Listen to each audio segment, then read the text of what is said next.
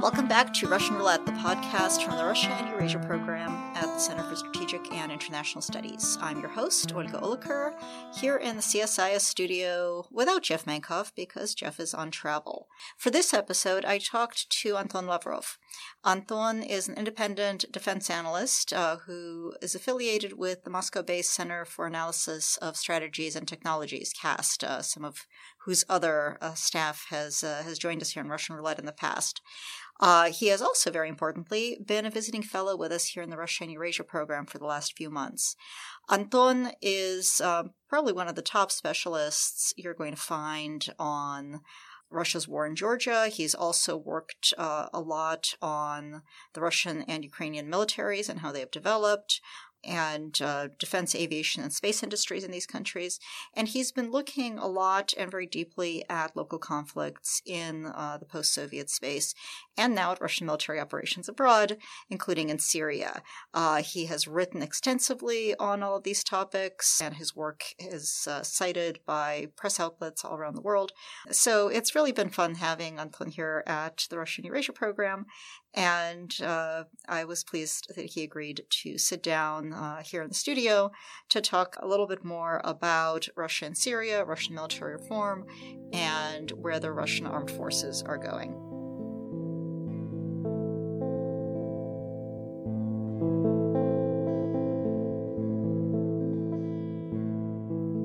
So Anton, welcome to Russian Roulette. Thank you. So Anton, I first came across your work and started reading it when you were writing about the Georgia War in 2008. And I'm wondering what got you started looking at these topics and writing about them? In time of Georgia War, I was a hobbyist researcher of Russian armed forces. And I met this war in the Abkhazia, near the border with Georgia.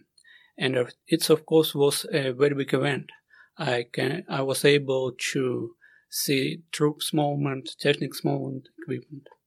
And I was on vacation. So I have all the time to study this topic. And it was the first Russian war in the time of social media, with a lot of video, a lot of photo, and a lot of first-hand information.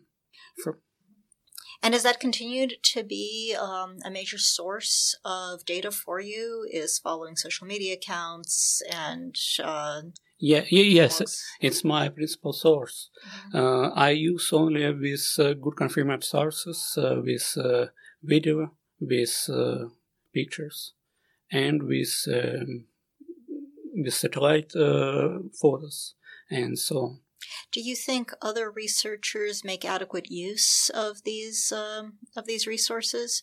I mean, it's something that's, I think, difficult for a lot of people to shift from the kind of more traditional research where you go out, you talk to people, you ask the questions, to getting information that people voluntarily provide, but maybe not with the intention of it being used that way.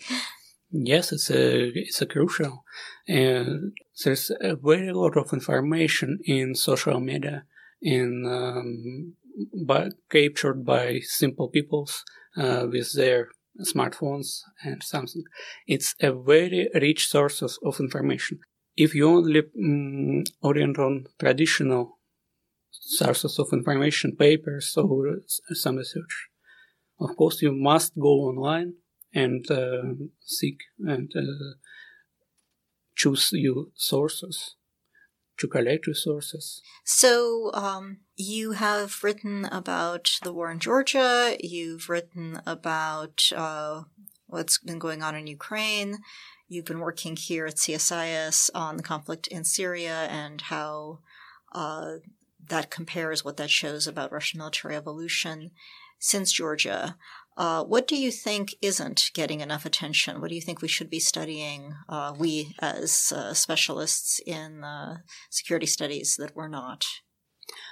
Personally, I think Russian changes in Russian command and control systems are still not getting enough attention from Western specialists, and it's very complicated. But it's very important. So what's changing in Russian command and control systems? From Georgia times, Russian command and control systems was rebuilt from the ground up. There's much more automation, much more joint information systems.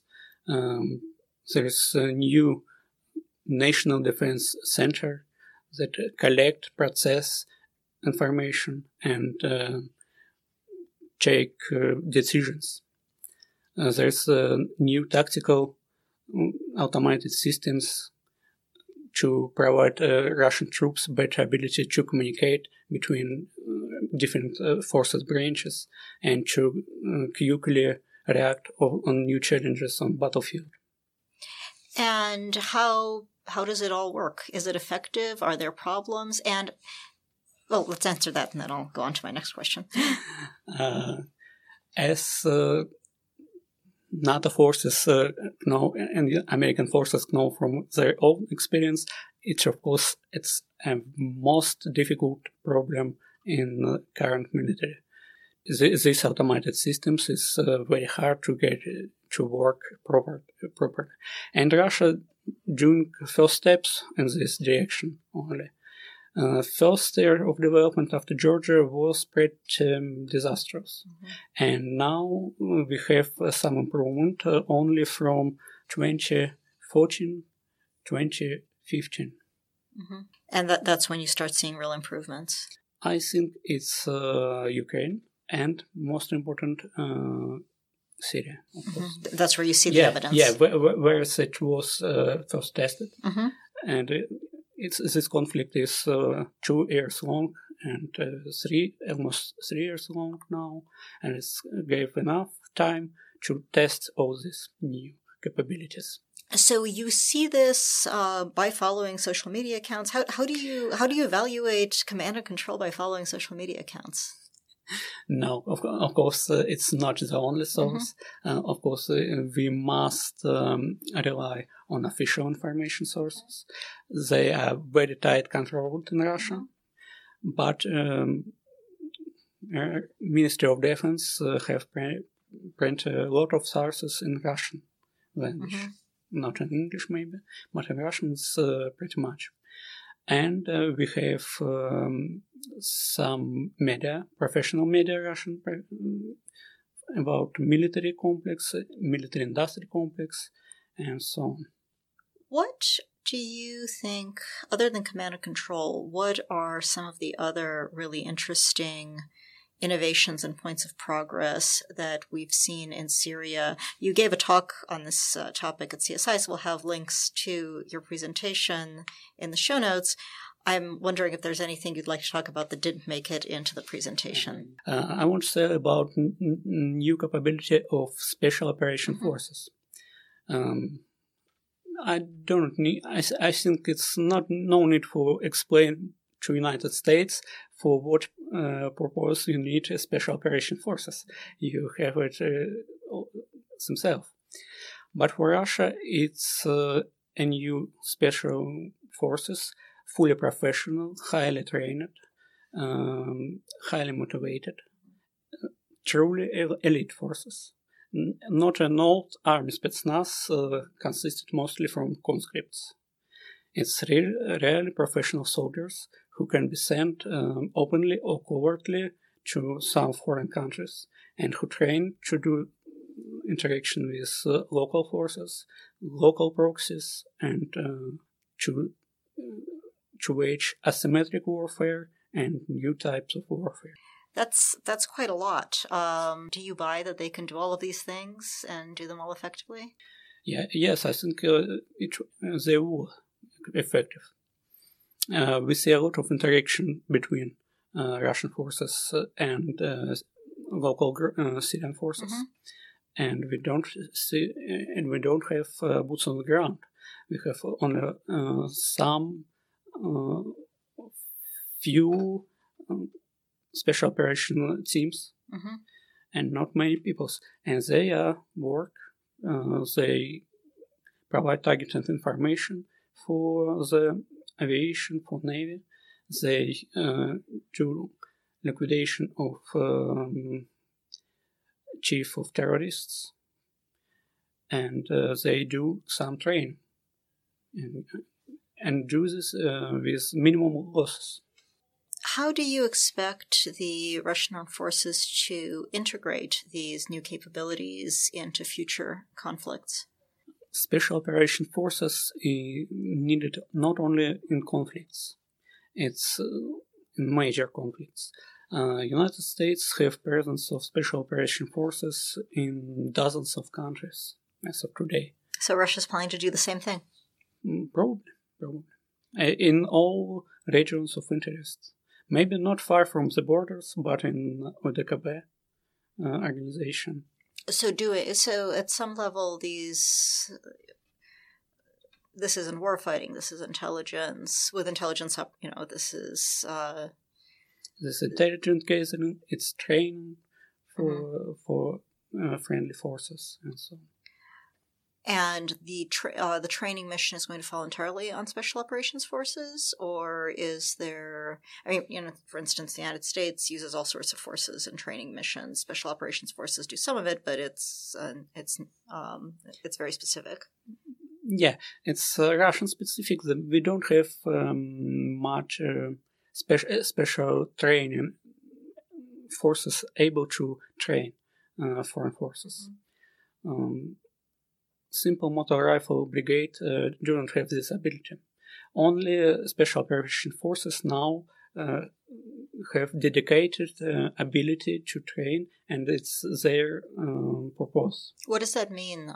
What is it that they're capable of doing that others aren't capable of doing? That's a training portfolio. They train for tactics of small-scale units.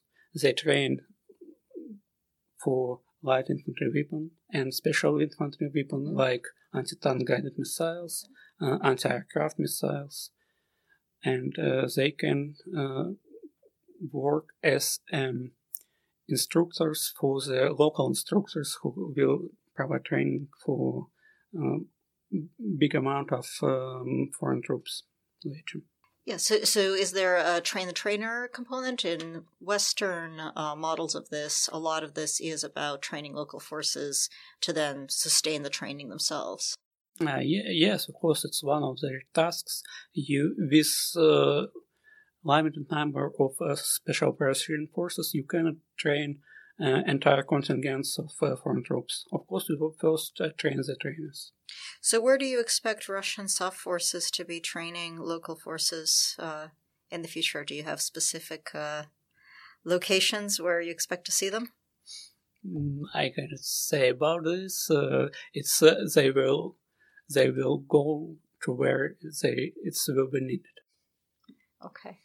Another kind of interesting question that the Syria operation raises, one of the things you discussed in your presentation, something that comes up a lot, is that Russia it builds a force whose primary mission is defense of the homeland. It also, despite its presence in Syria, has very limited force projection capability at a distance from its borders. On the other hand, Russia's in Syria. Do you expect the Russian armed forces, whether or not they themselves expect this, to do more expeditionary operations? For Russian military, perspectives of next conflict was always were in Central Asia, the Republic. There is Afghanistan nearby with Taliban, with ISIS presence, and other terrorist groups. So we can see Syria as a model for future military deployment in this republic. It can be Kyrgyzstan, it can be Tajikistan, or somewhere else where it will be needed to help local government fight terrorism. So the war in Georgia spurred a lot of reforms for Russia. which we've seen the effects of in Syria. We also hear sometimes that there's been pushback against some of these reforms, and some of the things that have been tried have been reversed. A lot of the effort to make Russian forces, at least in principle, more agile, such as moving to brigade structures, some of that's been rolled back. People are nervous that the reforms have resulted in much less reserve capacity. What do you think? Do you think there were real mistakes made in the reforms? Do you think some of the pushback is just tradition reasserting itself? Yes, I think it's mostly a traditionalist victory or pullback from the reforms after the change of defense ministry. Current new divisions are no more, not less agile. Divisions and regiments not less agile than old brigades, but they are not so numerically superior. Mm-hmm. Do you lose any? You say they're still about as agile, but you don't have as much organic components at that smaller level in the division structure as you do in the brigade structure. Do you lose something by going back to the division structure? We lose something if we need to split the forces. Mm-hmm, exactly. If we think about large, big war, big conflict with long front line, divisions will work just fine. But for wars that might be slightly more likely than that, does Russia need more agility? More agility is always good, of course. But current divisions, it's not pre-reform, bare-bone constructs without peoples, without means for transportation. Current divisions must be almost as agile as former brigade. So there's a bit of a dichotomy, right? That on the one hand, you've got this rollback to bigger, heavier organizations. They're on the not other, so heavier because numbers are same. Okay, but bigger. Bigger structures. Yeah. But you also have the development of the Special Operations Forces, which are the definition of agility, right? The whole point is that you can move them quickly, they can do things effectively and get out. Do you think the next set of reforms is going to be more in the direction of small or more in the direction of big? Where do you see the trend line going? I don't think we see big structural reform in near future. Mm-hmm. Current new reforms will be about organization and about weapons. More better organization, better communication, and more precision and smart weapons. So more precision, smart weapons. Do you think Russia is going to become more concerned about civilian casualties and limiting collateral damage if it has the capacity to do that without a great cost? I think first factor is effectiveness.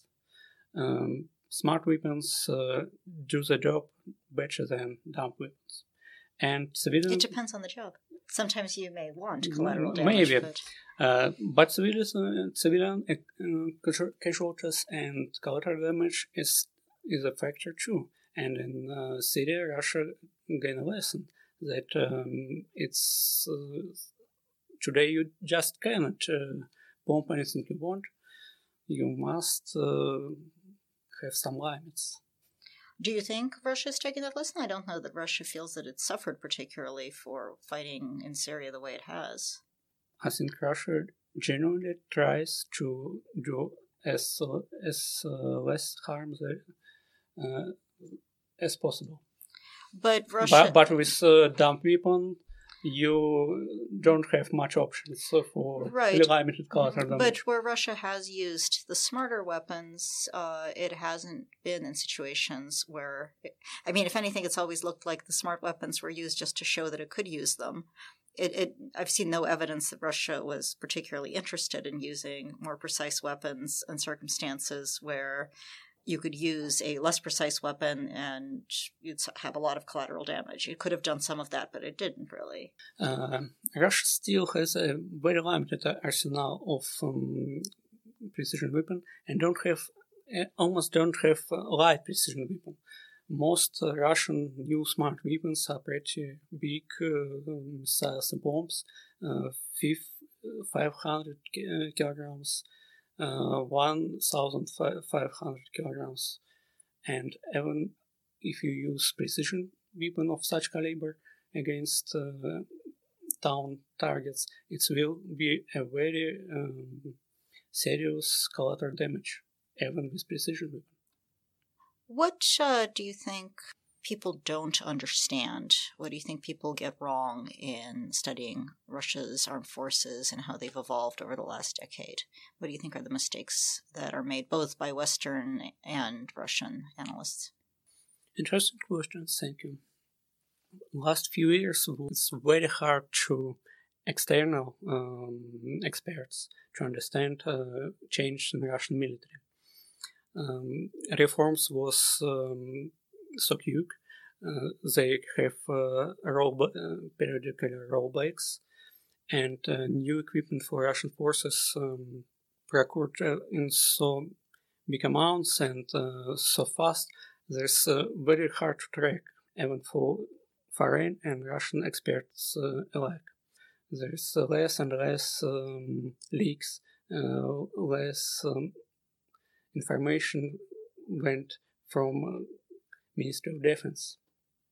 So it makes things very hard for foreigners and for Russian experts.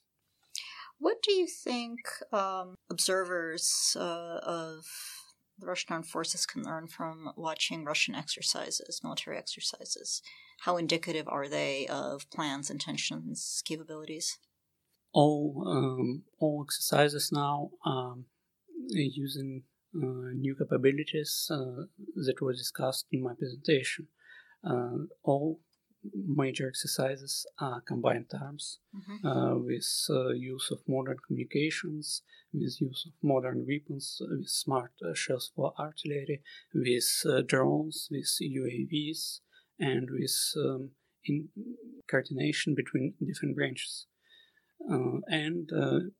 Now exercises became even more realistic with more true-sight exercises, with some competition in exercises. It's more like in Western.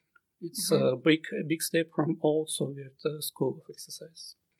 Do you think Western experts exaggerate the capability of Russian weapon systems?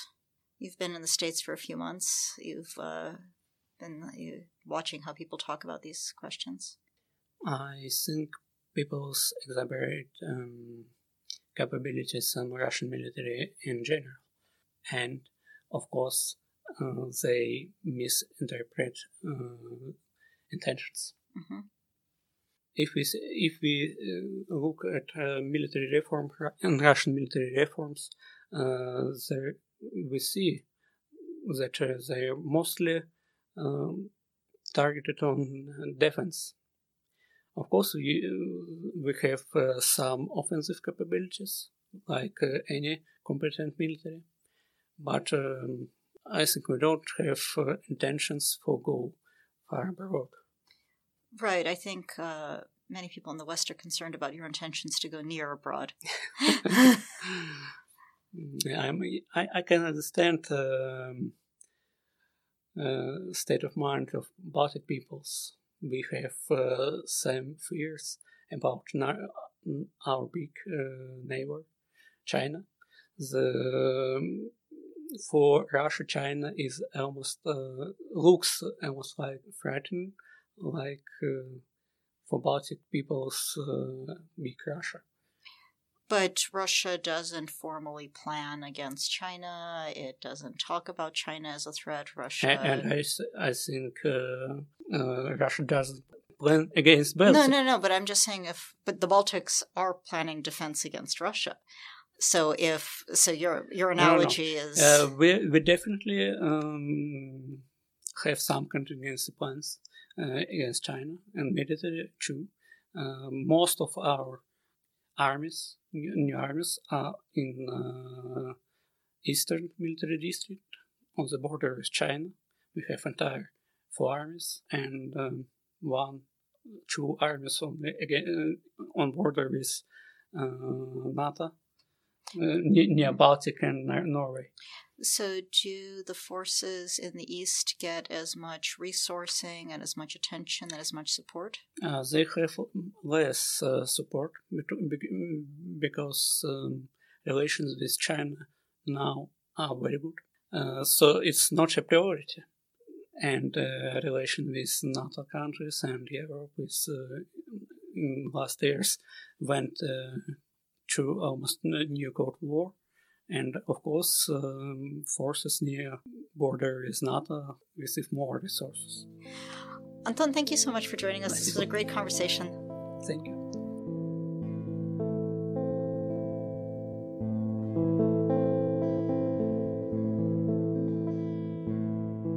That's it for our show today. We've got links to Anton's bio and his talk here at CSIS.